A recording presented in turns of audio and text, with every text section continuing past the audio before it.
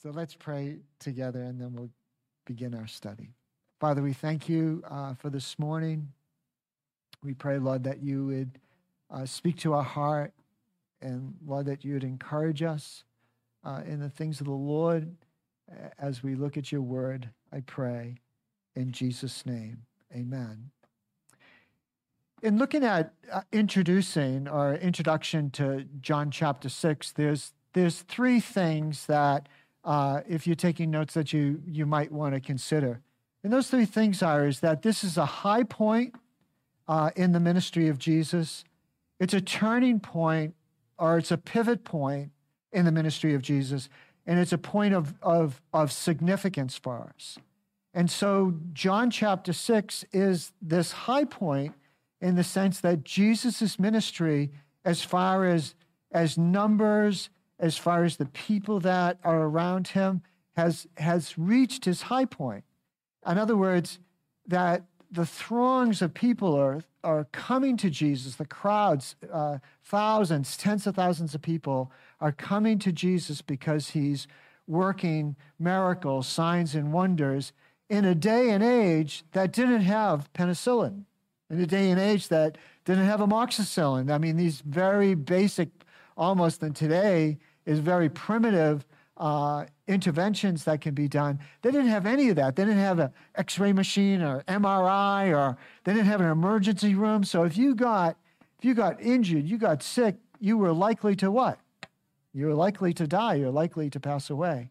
And so Jesus comes offering these people hope, and they're thronging to him. There's an interesting dynamic in this high point of Jesus' ministry, is that it becomes a pivot point or a turning point. Jesus is not interested in many of the things that drive church life today. He's not interested in nickels or noses or noise. He's interested in mission and ministry. And so there's a pivot that he does when he begins telling his disciples, his followers, look, guys, the crowds, the nickel, the noise, the noses, that's not my focus. My focus is doing the will of the Father, and the Father has sent me to rescue. The Father has sent me to save. And Jesus pivots and begins telling his disciples that I must go to Jerusalem. I must go. I must go to be that propitiation. I must go to be a sacrifice. I must go and give up my life. I must go so that the Father could be glorified as I die and as I'm buried, that the Father could be exalted in my resurrection. I must go so that I can complete the Father's plan of redemption. So I give up as the Lamb of God, as the Passover lamb. I give up my life for the sins of many, and I give it up freely to go to the cross, to die on the cross, to be buried, and on the third day, Romans 4:25, to be raised for our justification. And so he pivots away from the crowds. Who would ever do that today? But Jesus was focused on his message and his mission and his ministry, and he pivots towards that. And what we're going to find at the end of John chapter 6, what happens when he does that? Many go away. Many are offended. Many go away. But Jesus stays resolute in what the Father has called him. So it's a high point, it's a turning point, and it's a significant point. Because what we note here is the feeding of the 5,000 is the only miracle other than what? Resurrection from the dead. It's the only miracle that occurs in all four Gospels. And it appears in all four Gospels. Why? Well, that's the question we need to answer. Why is the feeding of 5,000 so significant? Why is it such a sign? Matter of fact, it's not even, when you harmonize the Gospel, we find out that it's not just 5,000, because John left out the women and children. So it's more likely 10,000. What's so significant about that? Well, you got to understand a little bit of the geography, a little bit of the history. that something was so significant in those days that Jesus demonstrated his ability to meet that need is the thing that's significant. In our day and age, we have much, went out with to dinner last night and we had a smorgasbord of food. But in those days, in Bible days, the most important staple food was what? It was bread. When I was a young guy, I spent exactly 54 weeks on a mountain in Turkey into Kurdistan. And it was like going back to Bible days in the mid-1970s. They had one-room mud brick homes. They were subsistence farmers. They had these little herds of goat where they gather up the dung from the goats and put it on the sunny side of their little one-room mud brick house, and they'd use that little dung for food in the winter. But there's one thing that they ate over and over again. It was their staple. It was bread. And when Jesus comes and feeds their soul, feeds their bellies, the sign is that he's the source of all nourishment. He's the source of all spiritual hope. He's the source of all that we would ever need, all that we would ever desire, that the fulfillment of that is found in Jesus, because it's through the miracle of him breaking bread, it's through the hands of Jesus that the people were satisfied and they were in awe. So it is a high point, it is a turning point, and it is oh so significant even for us today. Let's take a look at the text. Let's look at verses 1 through 4.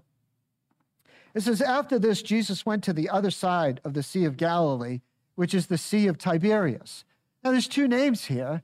Tiberias was a city that I believe was founded in about 20 AD. And so all John's doing here is he's not causing confusion. He's just giving the color to it, that he knows where it's specific, that Jesus is at the Sea of Galilee. And at that sea, a large crowd was following him because they saw the what? They saw the miracles, right? They saw that he was healing the sick. That's part of that promise that Jesus said, that he'd come to heal the blind, heal the sick, set the captives free. People in bondage and chains, not just, economic, but severe physical bondage in those days, lack of a remedy. And Jesus says, I'll be the remedy, because he's come to free those in bondage, give sight to the blind, and to heal the afflicted, and to set them free. The crowds were thronging. They were on their way to the Passover, and they were detoured because Jesus, the rabbi, the miracle worker, gave them hope and gave them a future. Take a look at the text. Jesus went up on the mountain, and he sat down with his disciples. And we know that it's so critical to harmonize gospel accounts because Jesus was wiped out. The disciples were wiped out. So he says, man, there's been, the ESV goes, there is no leisure time. There's no time to have lunch. And so Jesus says to his disciples, let's go away. And so they go up into the hillside, and John gives us another point of interest. He says that it's the Passover. Now, John gives us 3 Passovers. That's why we know that Jesus' ministry was about 3.5 years long. So all these affirming historical points are meant to inform us and to encourage our heart to have confidence in God's word, that John is a true witness to what is happening. Let's take a look at the next couple of verses. Verse 5, lifting up his eyes, and we know from Matthew, he lifted up his eyes and he saw the people. They were like sheep without a shepherd. And he looks at them, he says, lifting up his eyes and seeing that a large crowd was coming toward him, they were like sheep without a shepherd. Some of the disciples who said, hey, this crowd's too big, we don't want anything to do with them. Send them away from us. That's not Jesus. That's not what he's got a plan to do. He's got a twofold plan here. We're going to find out about it in just a moment. Verse 5, lifting up his eyes then, And seeing that a large crowd was coming toward him, Jesus said to Philip, "Where are we to buy bread so that these people may eat?" He said this to do what? To test him, for he himself knew, Jesus knew what he was going to do. So there's a test here. There's a test that Jesus is doing. It's predetermined. He knows what he's going to do. And the test is going to involve not only Philip, but it's going to involve Andrew. Take a look at the text with me. Philip answered him, 200 denarii worth of bread would not be enough for each of them to get a little.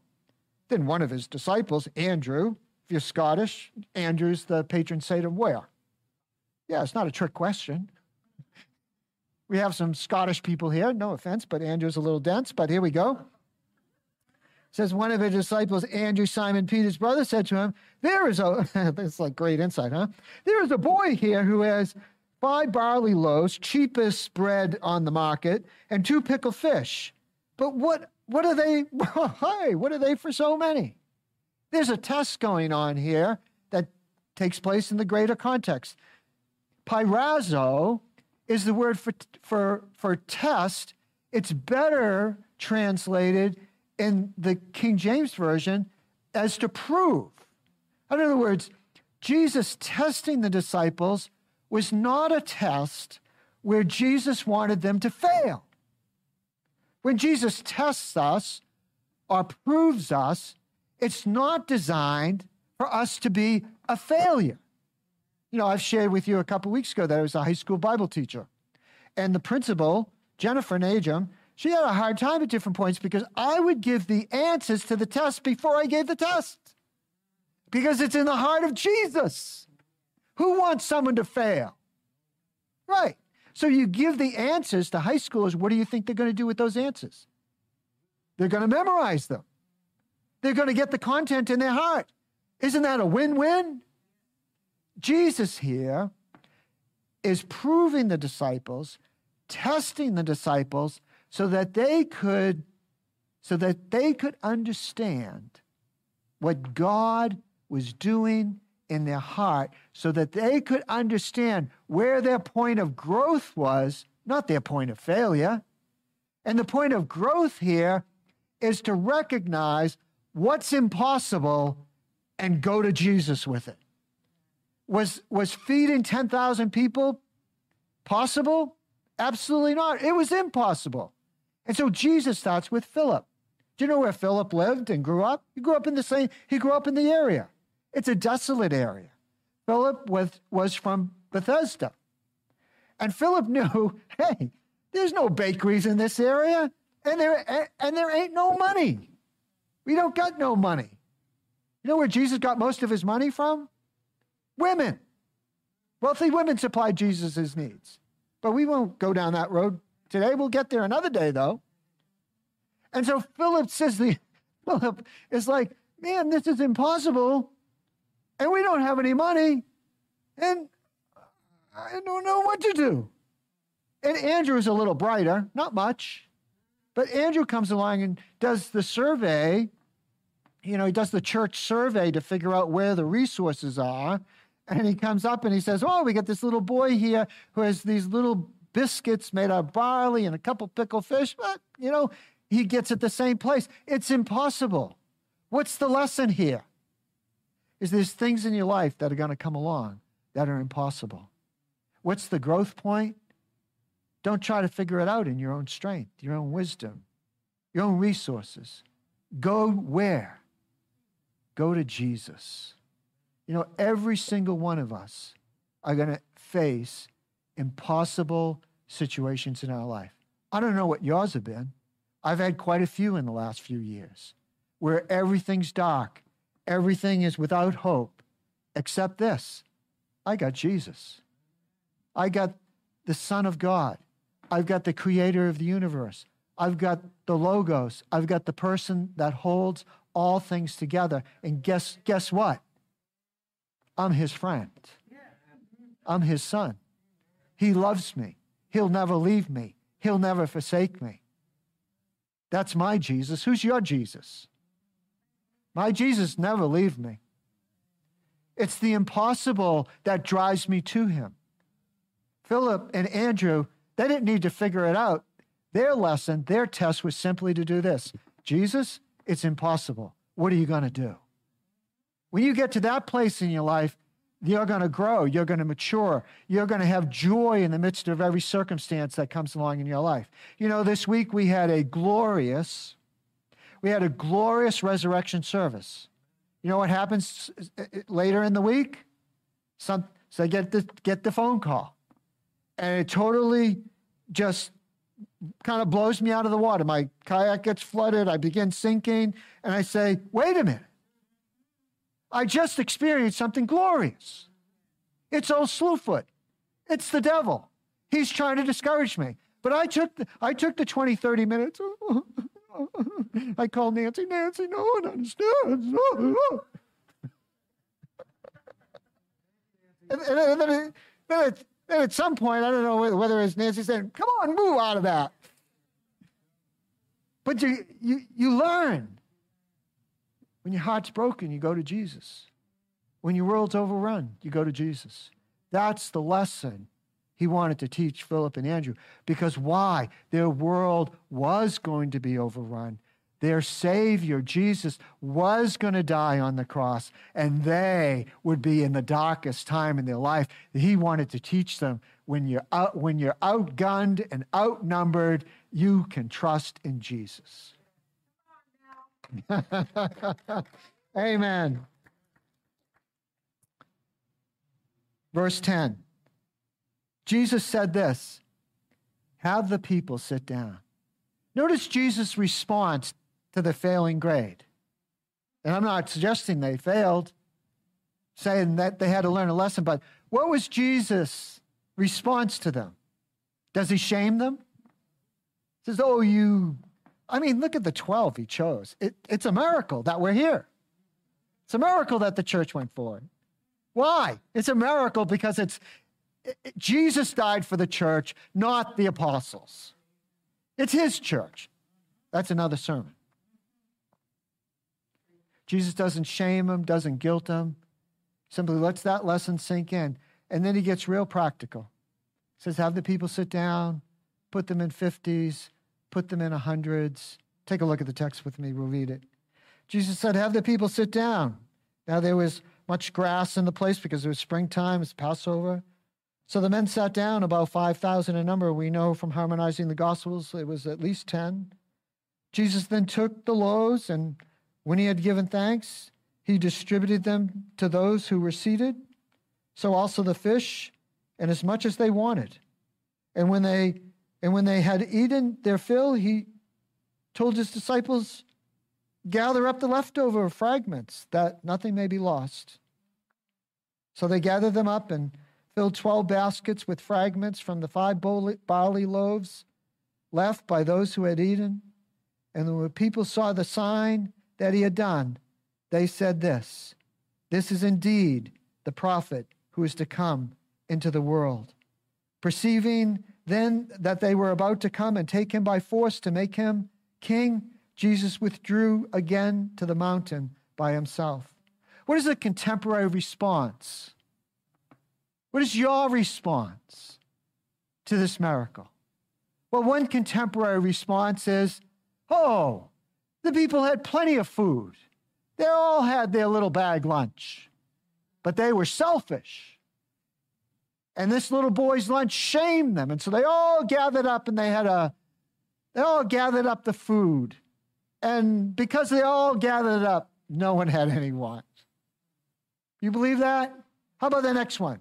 Contemporary response. Oh, it was a token meal. And they take Jesus giving thanks. It's the word Eucharist. Said, oh, it's just a token meal. It's like a big Lord's table day. Just a little teeny bit of fish, just a crumb of a bread. They were just thanking God.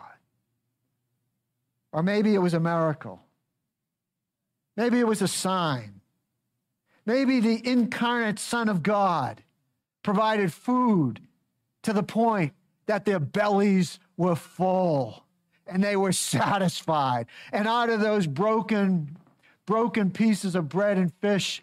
12 huge man-sized baskets were left over because Jesus wanted to communicate to the people of his day that you can count on Jesus to be the provider and the sustainer of your soul. You can trust him. And so, perceiving in their heart that this is Moses, this is the one, the manna and the quail, this is the prophet that was promised. They try to take things into their own hands. And Jesus said, I'll have none of it because it's not my mission, nor my purpose to become a worldly king when I've left my Father's side and I have a kingdom. But I have a mission and a purpose to accomplish. And nickels and noses and noise mean nothing to Jesus. What means the most to Jesus is your soul and your heart. When we look at narratives like this, these narratives, we've known these. I didn't grow up in Sunday school. But if you grew up in Sunday school, these narratives can be like, oh yeah, I've heard that. Oh yeah. And so my challenge to you in closing this morning is, who are you in this narrative? I mean, who are you? Who can you most likely identify with? Are you Philip, who's a local townie? Knows there's no bakeries, knows there's no money, and just gives up. Are you that? You know, years ago, in 1993, we were leasing units 9 and 10 over here. And we got a notice from the government. You always take notice when the IRS or somebody like that sends you a letter. And the letter was this: you are no longer to send your $4,000 rent to Al, who was the owner of the building. You're to send it to, I forget the name, but it was a government agency that during the savings and loan fiasco, many of these properties went under receivership. The federal government came in and took them over. They said, you're going to send your check there. Oh, and by the way, we're tasked by Congress to sell this building, which we're in now, to nonprofits first before they put it on the market, because they don't want the market to tank. And we're all sitting around the poobahs of the church, you know, poobahs. And the poobahs said, well, we don't have no money. We don't have any money in our checkbook. We're just going from, on a good day, we go month to month. On a regular day, we're going week to week. And on a bad day, well, we don't want to talk about that. So we're all sitting down in my little office there. Said, we don't have no money. And I said, it don't matter. It don't matter that we don't have any money, because God has a plan and God has a purpose, and we're called to be here. And we're going to put in a bid for the whole thing. Well, that was a little bit more than what God wanted to give us. But he did give us this. And within 4 or 5 months, and you got to understand, we're all young people, like some of you. You don't think I was ever there. I mean, it's like a mystery. Like, could he ever be there? Way back. And so we had babies. Becky was a baby. Timmy was a baby. We had no money. But God provided $100,000 within 4 or 5 months. So we had a down payment, and we had a place at least to get the lights on. My God is my provider. My Jesus is the one I count on. Who's your Jesus? My Jesus is the one. Break the bread. Keep on breaking the bread. Break the fish. And fed 10,000 people. And it was impossible. What's your impossible situation today? And who are you? Are you Philip? Are you Andrew, who's kind of a wisecracker? You know, who looks at the thing and says, hey, man, here's this boy, he's got a little pale lunch and let's, hey, but there ain't nothing there. Are you that who does this church surveys and then says, well, it's impossible. Guess we can't do anything. Well, it's impossible. I don't think we could do the field. I don't think we could put electricity. Is that you? Are you the multitude? Got the Bible part right. He's the prophet that Moses promised. But then you get the application wrong. Let's make him king rather than the understanding the suffering servant. Or are you harmonizing the gospel? Are you this disciple, Mark chapter 6, verse 36? Are you this disciple who did not want to be bothered by the needs of the people, but suggested to send the people off to fend for themselves? Now, I don't want to get too political here, but we could apply this. Are you the disciple who doesn't want to be bothered by the immigrants? Are you the disciple who doesn't want to be bothered with the homeless? Are you the disciple that says, it's a little bit too much for us to handle, and so push the little bums along because we ain't going to deal with it? Who are you? Because when you get to that place, then you can experience transformation. Then you can say, this is impossible. Jesus, what do you want to do? Say amen. Let's prepare our hearts to receive the Lord's table this morning.